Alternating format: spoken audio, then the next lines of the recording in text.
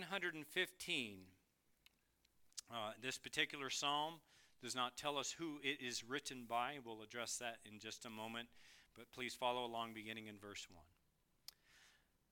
Not to us, O Lord, not to us, but to your name give glory because of your loving kindness, because of your truth. Why should the nations say, where now is their God? But our God is in the heavens. He does whatever he pleases. Their idols are silver and gold, the work of man's hands. They have mouths, but they cannot speak. They have eyes, but they cannot see. They have ears, but they cannot hear. They have noses, but they cannot smell. They have hands, but they cannot feel. They have feet, but they cannot walk. They cannot make a sound with their throat. Those who make them will become like them, everyone who trusts in them. O Israel, trust in the Lord. He is their help and their shield. O house of Aaron, trust in the Lord. He is their help and their shield. You who fear the Lord, trust in the Lord. He is their help and their shield. The Lord has been mindful of us. He will bless us. He will bless the house of Israel. He will bless the house of Aaron. He will bless those who fear the Lord, the small together with the great. May the Lord give you increase, you and your children. May you be blessed of the Lord, maker of heaven and earth. The heavens are the heavens of the Lord, but the earth he has given to the sons of men. The dead do not praise the Lord, nor do any who go down into silence. But as for us, we will bless the Lord from this time forth and forever. Praise the Lord. Father God, we thank you for this time to consider this psalm. We pray that you would open it up to us, that we might not only know its truths, but that they might be applied to our living for your glory. We ask in Jesus' name. Amen. You may be seated. The primary occupation, or might I say the chief preoccupation of every saint, of every believer, is to be the worship and glorifying of God. Everything we do comes back to that point. This is to be every believer's all-encompassing focus in this life. It is truly to be the vocation of all believers throughout the ages. God's people have been redeemed, and therefore are to rejoice and to glorify him both now and forever. This is, according to the Westminster Divines, the chief end of man, to glorify God and to enjoy him forever.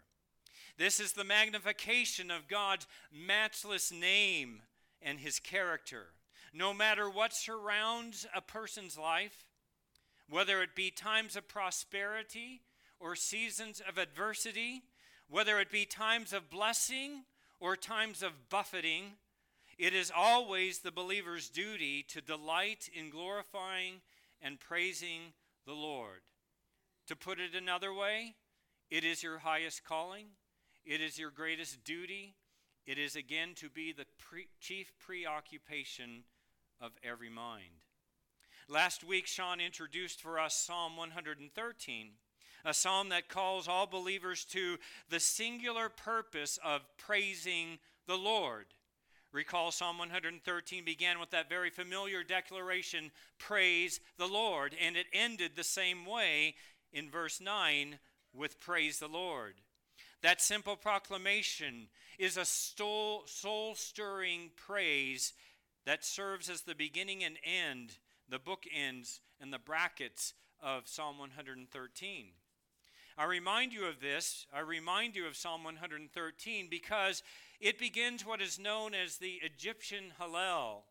And the Hallel are Psalms 113 through Psalm 119. These 6 psalms, of which Psalm 113 is the first, they were sung at the great religious festival. So every time there was a religious festival, they would sing these particular hymns, Psalm 113 through 118. At the Passover feast, Psalms 113 and 114 were sung before the meal, And then immediately after the meal, Psalms 115 through 118 were read. This morning we consider Psalm 115. It is the third of the Hallel hymns, but it is also the first hymn that would have been sung after the Passover meal. What is Psalm 115? Psalm 115 is a testimony of God up and against the world's ignorance of God. We'll see the ignorance of man in what he tries to accomplish as the work of his hands up and against he who is the Lord alone. The psalm answers two very basic questions for us. What is God and where is God? We find out what God is. We also find out where he is.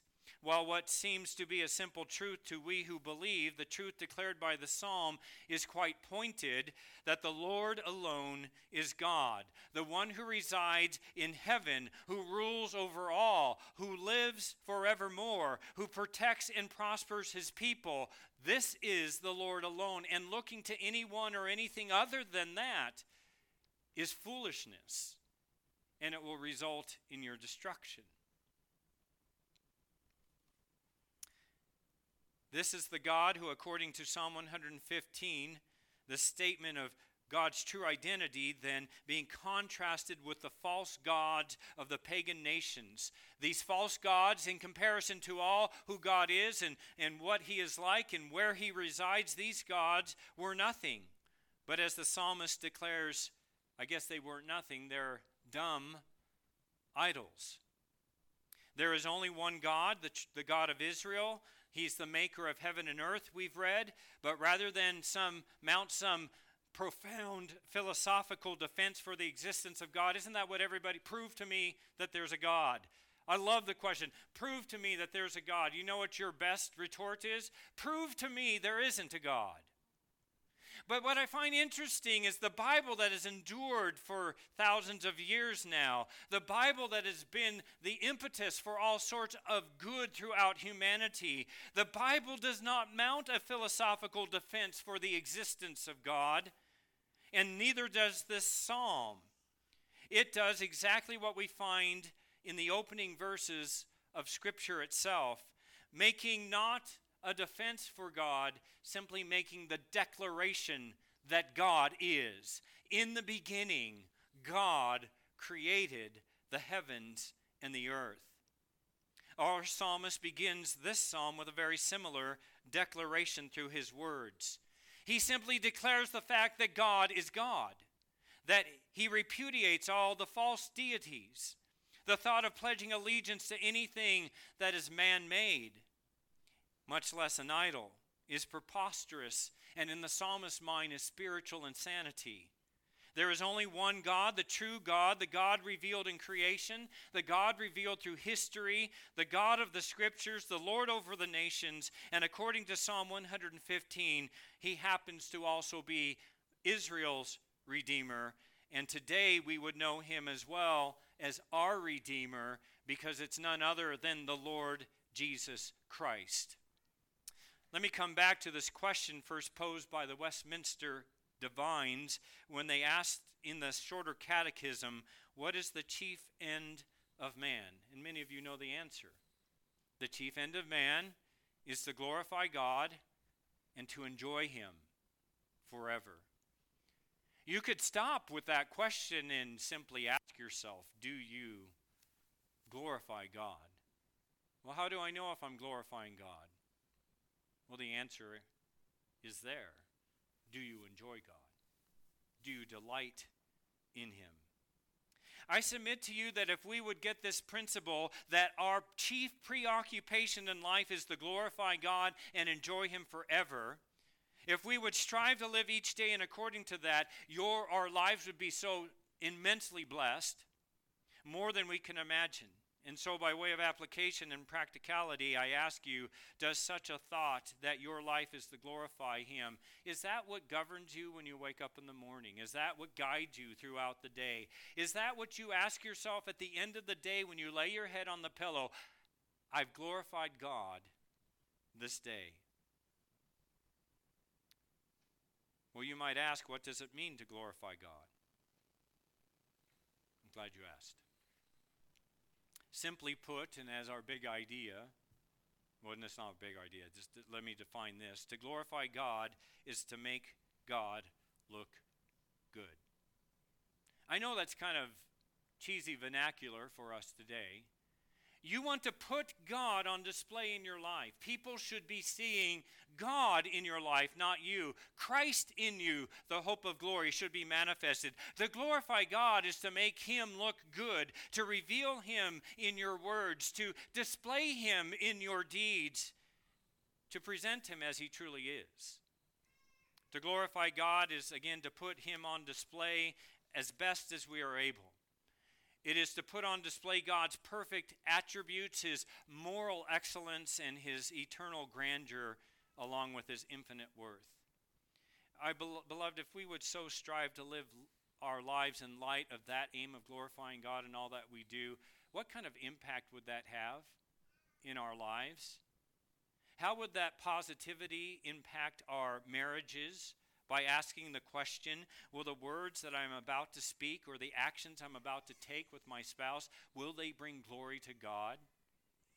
And if I were to determine that they are not, even if I feel like I want to say or do those things, I will not, because I will say it won't fit with what I know to be my purpose, which is to glorify God.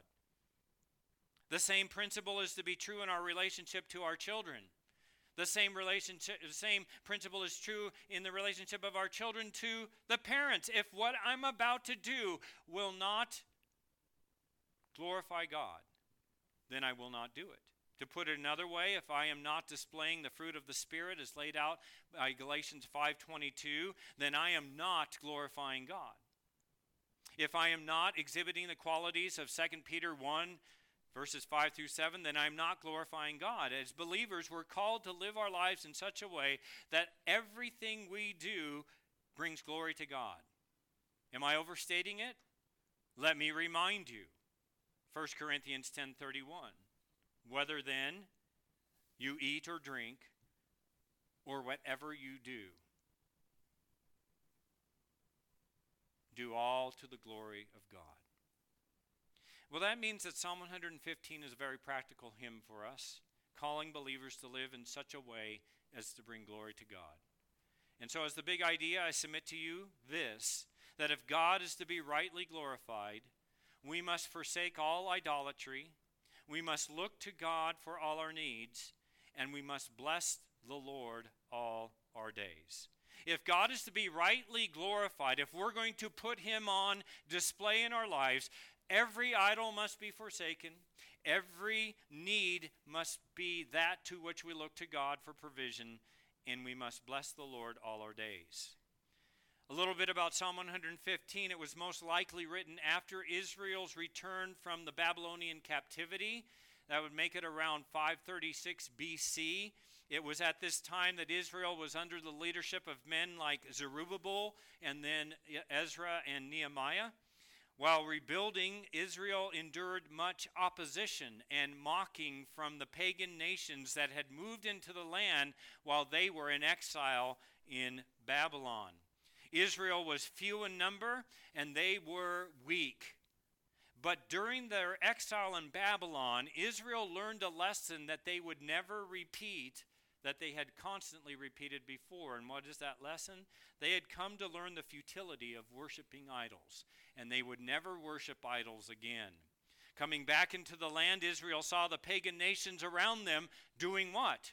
Worshiping idols. And that appalled the psalmist, and that inspired this psalm. In verses 1 through 3, we find him crying out to God, pleading that the Lord would bring glory to His name in light of the pagans who were mocking them by saying what? Where now is your God? The psalmist will go on to mock the insanity of idolatry in verses 4 through 8, and then call God's people to trust the Lord alone to bless them in verses 9 through 15. As a result, God's people will respond by what? They will bless and praise the Lord as long as they live, according to verses 16 through 18. So we will consider the psalm in 4 points. We will see that Yahweh, or the Lord alone, is to be glorified.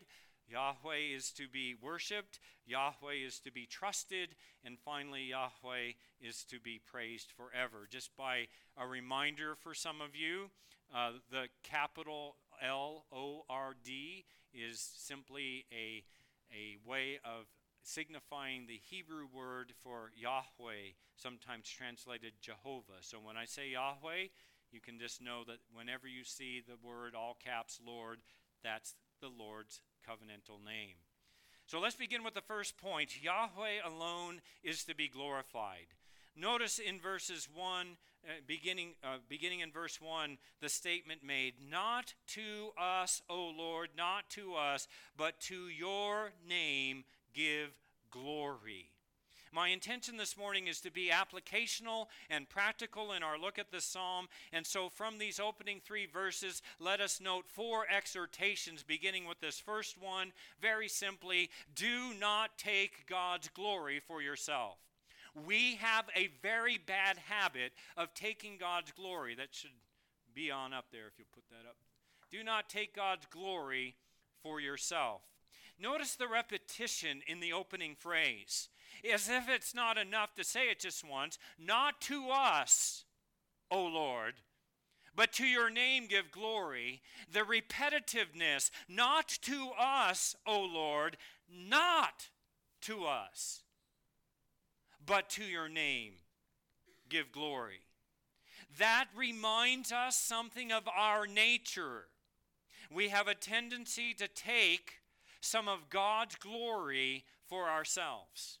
We want to make ourselves look good, and we do it at the expense of God. No wonder sometimes the world looks at Christians and says, well, they're just full of themselves.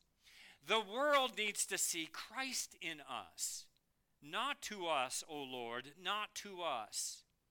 This is something, by the way, the stealing or the taking of God's glory to ourselves is something that the Lord has repeatedly prohibited throughout the Scriptures. In Isaiah 42:8, the Lord says, I am Yahweh, I am the Lord. That is my name.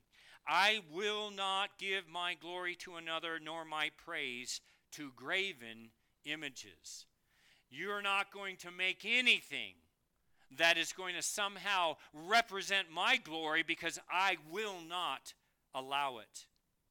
On the same theme, Yahweh declares in Isaiah 48, verse 11, for my own sake, notice the repetition, I will act, for how can my name be profaned? And my glory I will not give to another. Now I'm sure at some level you all agree with this, yet the truth is we are all prone and we are all guilty of taking some, even if it be the slightest, of God's glory to ourselves. And the question now should be, well, how do we do that? The most glaring area in which we find even professing believers taking God's glory to themselves is with regard to salvation. That is somehow, even so slightly, based upon something that I have done, I have contributed on the basis of the element of my own good works. It's interesting that one of the questions that we often ask at membership interviews for the church after hearing a person's testimony is this: if you were to die tonight and stand before God, and he were to ask you, why should I let you into my heaven? How would you respond?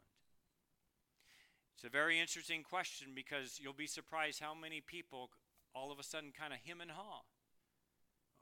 Well, I've done this and I've done that and I've believed, and okay.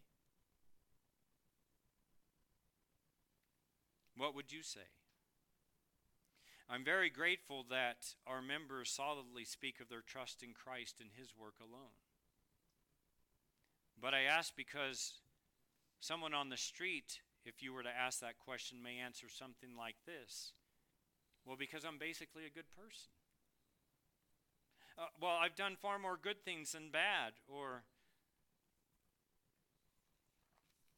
I've got something, the Lord saw something in me. And even among those who confess that they trust in Christ alone, there's yet that tendency to take some kind of credit for salvation. There are those who would say that the doctrine of election means that God foresaw who would believe in him by their own free will, and so based on that good work, God now chooses them. Well, guess what?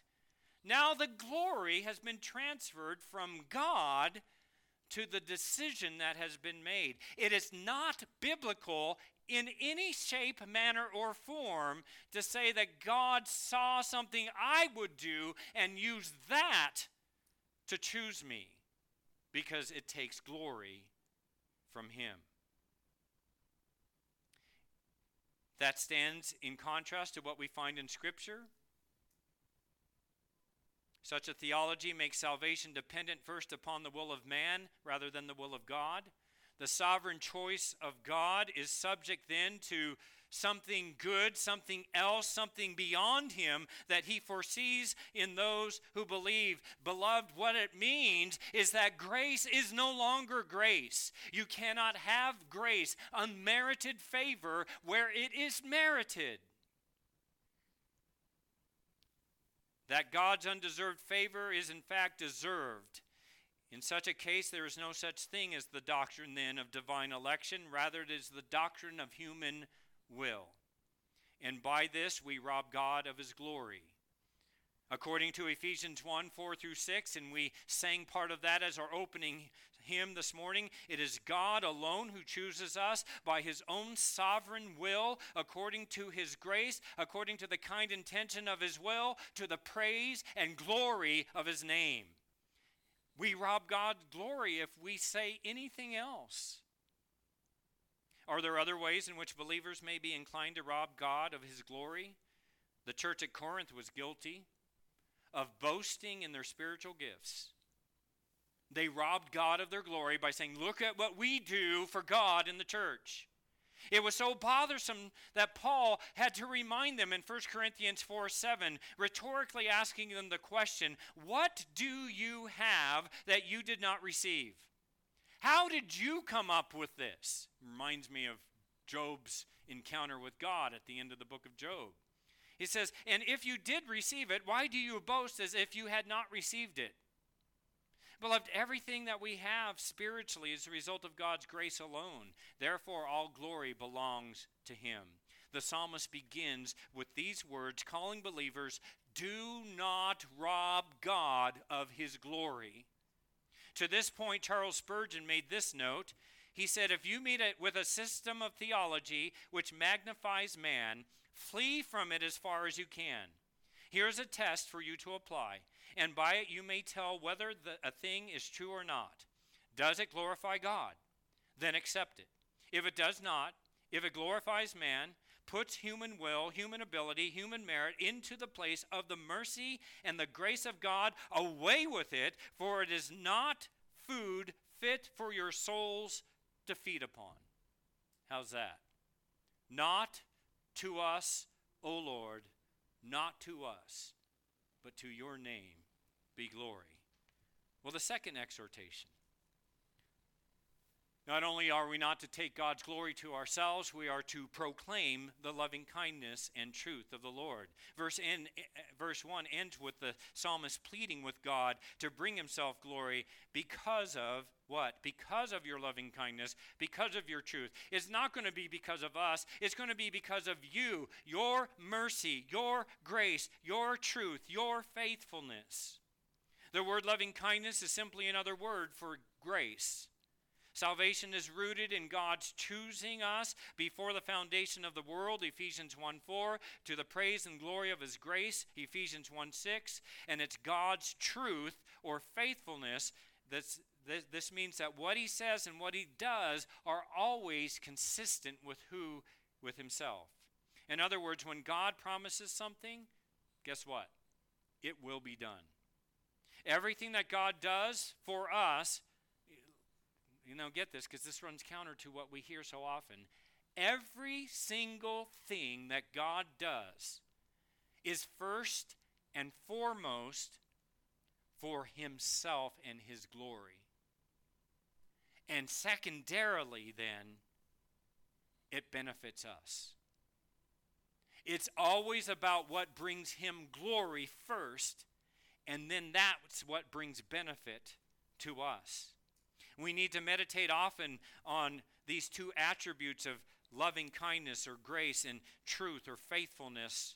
The shortest psalm of the Bible, Psalm 117. If you just look at it, I don't think we put it up on the board, but the second, well, we're not to see yet. This is the shortest shortest psalm of the Bible. Just look at Psalm 117 there in your Bibles. 2 verses. And it demands that we meditate on two attributes of God. Do you see them? Praise the Lord, all nations. Laud him, all peoples. For his loving kindness is great towards us, and the truth of the Lord is everlasting. Praise the Lord. How's that? Why did that make it into the Holy Scriptures? So short, so simple. Remember God's grace, and remember God's truth. Beloved, apart from God's loving kindness and truth, apart from his grace and his faithfulness, all would be eternally lost in sin and condemnation. According to the psalmist, by meditating on those two qualities, we are more apt to glorify him. Well, there's a third exhortation. And the third exhortation is this: do nothing that would taint God's glory among unbelievers. We see that in verse 2. Why should we be living our lives in such a way so that the nations around us would say, where now is their God? Can you imagine? The psalmist has to write this. It is a reminder that this is a very distinct possibility. In Numbers chapter 14, if you're familiar with it, verses 15 and 16, when God had threatened to destroy the complaining Israelites in the wilderness, it was Moses who pleaded with the Lord, saying that if you destroy these people, that what would the pagan nations conclude? They would say that the Lord was not able to bring them into the land that he promised them. And so the Lord pardoned Israel, not for their sakes, but for the sake of his name. For centuries after, Israel would continue to sin and taint the glory of God until the Lord eventually said, enough of this. And he calls for the nation of Babylon to come and destroy Jerusalem. He takes the majority of the people captive to Babylon. And according to the prophet Ezekiel, who was present in all of this, Israel, it is said, had profaned the name of the Lord among the nations. They had tainted the name of God in front of other unbelievers. And yet, even when they did this, God's grace prevailed. Why? Because God promised Israel that he would regather them from the nations in order to restore them to the land. Again, he says, not because of you, not for your sake, but for the glory and greatness of my name. In other words, men are weak and pathetic, but that will not be the picture that I portray to the nations. I will be glorified. My name will be exalted. They may profane it, but I will proclaim it. And the application, I believe, is clear. As believers, we are not to do anything or say anything that would give unbelievers grounds for mocking us to say, where now is your God? Where is your God? Do you know the best testimony that we have that God exists? They're like, we just talked about we're not trying to get philosophical. You don't have to be philosophical to prove that God exists. Do you know the best way to communicate that God exists? By your changed life. By the things that now are clearly preoccupying your mind and your heart. So if someone says, where now is your God? They have to look and say, your life stands in complete contrast to everything I see in this world. And if they happen to have known you before you became a Christian, they should be really able to say, I know where your God is. He's in you. By taking God's glory to ourselves or behaving in ways that are clearly contrary to what God has revealed, we provide the world the ammunition they need to mock our God. And so, we are to avoid even the appearance of evil. We avoid anything that would feed the world's desire to mock God. Well, then the final exhortation here, that we're to ponder the absolute sovereignty of God. If we would rightly glorify God, we must ponder the absolute sovereignty of God. Verse 3, but our God is where? He's in the heaven. And what does our God do? He does whatever he pleases. There are so many verses that remind us of God's sovereignty over everything in this universe. Such a truth brought down the mighty king of Babylon. You might recall it was Nebuchadnezzar who said this in Daniel 4:25. This is a pagan king who made this declaration. But he does according to his will in the host of heaven and among the inhabitants of the earth, and no one can ward off his hand or say to him, what have you done? Oh, I know there's people that think they're glib enough to be able to say that. You can go on YouTube and find rank atheists or agnostics that say, I'll say it out loud. What, I'm going to thwart you. What have you done? And that's not really the gist there, is it? You really want to mock God that way, he will bring you down. If he brought down Nebuchadnezzar, he can bring down some pathetic YouTube atheist. It was Job, after being rebuked by the Lord, who proclaimed this in Job 42:2. I know that you, Lord, can do all things, and that no purpose of yours can be thwarted. Do you believe that today? Do you believe that no purpose of God will ever be thwarted? Do you believe it? I'm not getting any Baptistic moment here. Amen? Okay, you say you believe it. Do you live like that? Because we say it all day long in our churches.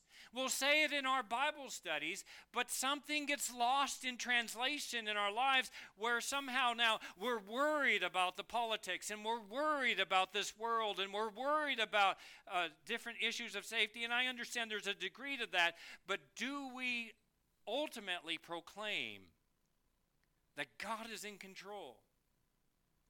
There's a great hymn I would encourage you to look up. It's entitled, Whate'er My God Ordains Is Right. It's like got 3,000 verses to it. So it'll take you a while to get. It's not quite that long. I think there's like 10 verses. Read that. Go look it up and read that and see if that matches up with your life. Whatever my God ordains is right. That's free. I didn't have that in my notes. So, the prophet Isaiah, through the prophet Isaiah, the Lord declared in Isaiah 46 verses 9 and 10, For I am the Lord and there is no other. I am God, there is no one like me. Do you believe that? No one like me, declaring the end from the beginning and from ancient times, things which have not been done, saying, My purpose will be established, and I will accomplish all my good pleasure. I am so grateful that that is our God. What is our God? He's sovereign. He's absolutely sovereign. He doesn't have some just minor sovereignty over a little territory. He's sovereign over all the earth. He's sovereign over all the universe. And in Psalm 115, verse 3, to declare that God does whatever he pleases, it does not mean that our God is somehow unstable or unpredictable. That he means that God will accomplish whatever he purposes to do and whatever it is that pleases him. And in case you're worried that he might go off somehow in some evil direction, it's always according in verse 1 to what? Loving kindness and truth. God is not the author of evil. Evil displeases him, yet God is not frustrated by evil, and our God is so sovereign, he will use evil to accomplish the purposes that he set out to do. And that is the God to whom we owe we are to glorify. Well, the second point, Yahweh alone is to be worshipped. Yahweh alone is to be worshipped. In verses 4 through 8, the psalmist, in order to press his call to praise and glorify the Lord alone, launches into what is nothing short of a mocking attack against idolatry. idols are the work of man. Verse 4, the idols are silver and gold, the work of man's hands. There's this sarcasm here. The psalmist mentions this by saying that the best of the best when it comes to idols. You know, today we have something better than silver and gold, right? You might have the bronze level and the silver level, and the gold level used to be the standard. Now we have what?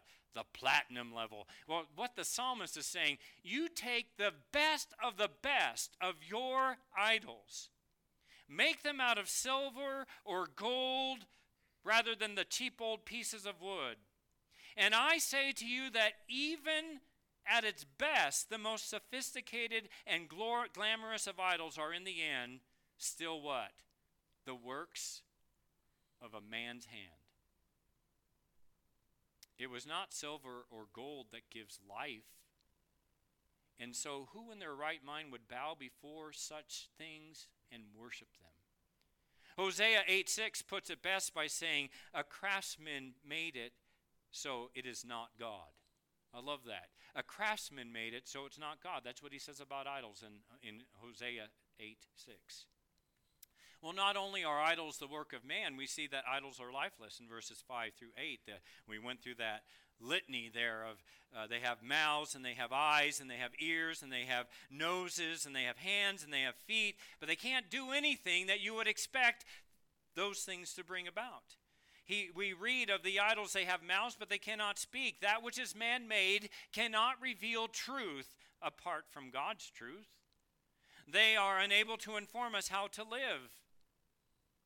They are incapable of explaining to those who bow down the difference between right and wrong. They cannot reveal things about themselves. They can never give comfort when we suffer.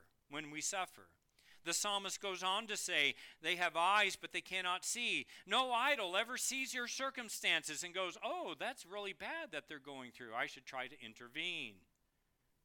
They cannot see you when you bow down before them. And so the goal is, or the point is, why are you bowing before a blind God? In verse 6, we read they have ears, but they cannot hear. That which is man-made cannot hear your prayers. I'm reminded of the prophets of Baal in 1 Kings chapter 18. You remember that they were trying to get their gods to come and consume the sacrifices they made. What did they do? They cut themselves, it says, and they wailed all day long to their gods, but their gods were idols. They could not hear, they could not act, they could not respond. Read the account later today if you'd like and see how Elijah mocks them for that. We read and again in verse 6, they have noses, but they cannot smell. This would be in contrast to the living God who does smell. Did you know that? God smells the sacrifices of incense offered up in the Old Testament. It is God who receives the sacrifices of our service and praise if we have trusted in Christ. Consider how Paul speaks of this in Philippians 4:18, where we read this. Paul says, but I, Paul, have received everything in full and have an abundance. I am amply supplied, having received from Epaphroditus that which you have sent. Listen, a fragrant aroma, an acceptable sacrifice, well pleasing to God. Your service is a fragrant aroma to God, and he smells it. However that works. But back to our psalm. Verse 7, they have hands, but they cannot feel. Idols are unable to take hold of any gifts that are ever placed before them. I have read that in the temple in Nepal, there's a temple in Nepal, and the monkeys feast on the offerings that are set before the idols. The whole point is, how does a dead idol hear? How does a dead idol provide? How does a dead idol save? They can't do anything. Verse 7 goes on to say, idols have feet, but they cannot walk. Idols are dependent upon the ones who worship them to get themselves around. Where is our God? He's omnipresent. Where do you have to carry your God? I can't. Where does your God carry you? Everywhere, we would say. Additionally, We read that they cannot make a sound with their throat. Idols cannot speak. They cannot even groan. They are lifeless. They are worthless. And this is what we read in verse 8. Listen, those who make those idols will become like them. So go back and read the list. You will become the very thing that you worship. Isn't that an interesting thought? You will become like that which you worship. So wait a minute, Pastor, you're saying that I'm going to be like God? Are we not? We will not be God, but we receive the divine nature, that we are created in the image of God, and we will become all that God desires us to be as we worship Him. And if you worship anything else, you will become what that other thing is, and it will be to your doom. Ultimately, anyone who does not know the living and true God, they are the ones who, like their idols, are now spiritually blind, deaf, dumb, dead. They are unaware of spiritual truth. They are spiritually crippled. And why would anyone worship such idols? Now, we run into a problem, and that problem is, how do we, in our modern day culture, as modern day Christians living in the United States, how do we see the worship of idols in our country? Because we always think of it, this is an idol and I'm going to bow down and worship it. How do we see this?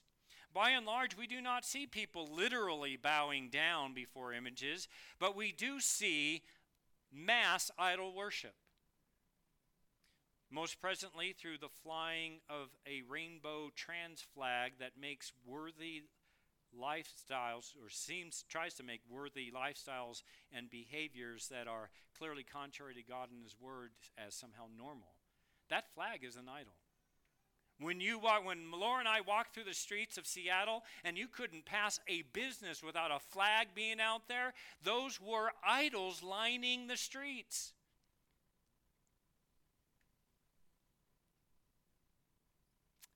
We see idols in things Christian, as the Roman Catholic Church venerates and literally does bow down to idols. Statues of Mary as the mother of Jesus and other saints. But there's a spirit of idolatry that we must be constantly aware of, namely that an idol is simply the putting of anything or anyone before God. The idols of the nations were simply putting something in the place of God, before God. And so the question I have to you, if you think you are above idol worship, is what is it that you've put before God? God alone is to be worshiped. And at the core of all idolatry is the thought that by using or appeasing or serving whatever idol it is, that's how I'll get what I want. And it is possible then to profess Christ and yet then try to use Him to get what you want rather than to do what He wills. And do you know what that is? When you seek to use God to get what you want rather than to do what He wills, that, my friends, is idolatry. That is not the worship of God. To guard ourselves from idols, we must be in constant submission then to the will of our Lord Jesus Christ. They try to use God to get what they want, and then they put Him back on the shelf. They are not living in daily submission to His lordship. They are not devoted to Him in worship. They are just using Him when they think He might work for them. That's the idolatry of our day. It does not glorify God. The Lord alone is to be worshipped. Well, it brings us to our third point. Yahweh alone is to be trusted. Not just glorified, not just worshipped, but He's also to be trusted. How do we trust Him? Well, let's break this down. We trust in the Lord for help. Verses 9 through 11, the psalmist calls his readers to look to the Lord alone. O Israel, trust in the Lord. He is their help and their shield. O house of Aaron, trust in the Lord. He is their help and their shield. You who fear the Lord, trust in the Lord. He is their help and shield. How much different are those who worship the God of the Bible? They do not come to the Lord with images. Rather, they come to the Lord reciting His promises and His blessings, and they have His protection. Notice the three entities mentioned in those verses: Israel, the house of Aaron, and those who fear the Lord. And all are met with a promise. Did you see what the promise is? O Israel, O house of Aaron, O you who fear the Lord, He is their help and their shield. The way this psalm was used in the worship of Israel was that the congregation would be divided into two sections, like this side and that side, right? Just like we have set up here. And one group would make the call, and the other would answer with the statement of God's help. And so we have this particular statement. One side would say, O Israel, trust in the Lord. And the other side would say, He is their help and their shield. And that would go back and forth. It's called an antiphony. When we first read of Israel, which speaks comprehensively of the covenant people of God, this was written to Israel, but if we were to apply it to us today, we would say, church, trust in the Lord. Church, trust in the Lord. Regardless of whether you are a member or a regular attender, if you are of Christ's church, then you must, according to this psalm, trust God to help you and God to defend you. We next read of the house of Aaron, which would speak of those who led the worship. What a reminder that those who lead God's people in worship need to be exhorted to trust in the Lord as much as those who are in the congregation. Why? Because we're all sheep. We all need the Lord. Finally, there are those who are called you who fear the Lord. This speaks of those who truly follow the Lord. These are those whose religion is not cultural, it is not familial, it is not just something spiritual, something they just do out of routine. All people need to be reminded that true religion, true trust is looking to the Lord at all times, especially in times of trial. So how do we glorify God? We glorify God when we trust Him. How do we glorify God? We glorify God when we trust Him to bring us the help. How do we glorify God? It's when we look to Him for protection and for provision. As the Lord reminded His people in Psalm 50, verse 15, saying, Call upon me in the day of trouble, I shall rescue you. Listen to this. I shall rescue you, and you will honor me. Did you catch this? Call upon me in the day of trouble. You're going to have trials. I will rescue you. There's my promise. And what will be the result? You will praise me. Well, we move on. Not only do we trust the Lord for help, in verses 12 through 15, note that we trust the Lord for blessing. In verse 12, the psalmist reminds the people, saying, The Lord has been mindful of us. He will bless us. How do you get past that verse? The God of all creation, the God who is infinite, the God who is so complex and beyond our understanding, so infinite that we can't fully fathom His ways. He's mindful of you. He sees you in your troubled times. He sees you in your happy times. And then here's the promise. He will bless us. Beginning at the end of verse 12 into verse 13, he speaks of three groups of people. It's the same three groups he said before, comforting them, saying, He will bless the house of Israel. He will bless the house of Aaron. He will bless those who fear the Lord, the small together with the great. I love this last statement. Here the Lord reminds His people that there are not some spiritual elite who alone receive God's blessing. You young ones here, you are in the same position if you trust Christ to receive every bit as much of the blessing of the Lord as anyone who has been walking with the Lord for 30, 40, 50 or more years. There are no spiritual elite among God's people. You may feel yourself to be lowly. You may think yourself insignificant. You may feel inadequate in the service of the Lord, yet the promise is that He knows you, He's mindful of you, and He promises to do what? Bless you. Well, what must I do? Just trust him. Depend on him. In verses 14 and 15, the psalmist speaks of some of the blessings, very key in the time of Israel. May the Lord give you increase, you and your children. May you be blessed of the Lord, maker of heaven and earth. You see, this stands in stark contrast to everything he just said about those idols, does it not? It is the Lord who's the maker of all things. The idols can't do anything. He is able and he's willing to bring the resources needed not only to the present generation, but he says to the generations to come. We as parents can sometimes get worried about the world that we're leaving our children. And understandably, there's just some weird stuff out there. But God will provide. God will provide for them. And God will enable them to be a witness in a dark world. And it may be completely different than anything we could have ever imagined or wanted for our children, but God is sufficient for their lives. I'd have you note that the word bless is found 5 times in verses 12 through 15. 4 verses, 5 times. God's people are exhorted to seek God's blessing. How? By trusting him. Just trust him and the blessings will come. Do you desire God's blessing in your life? Do you pray for his abundant blessings to be poured out upon you and your family?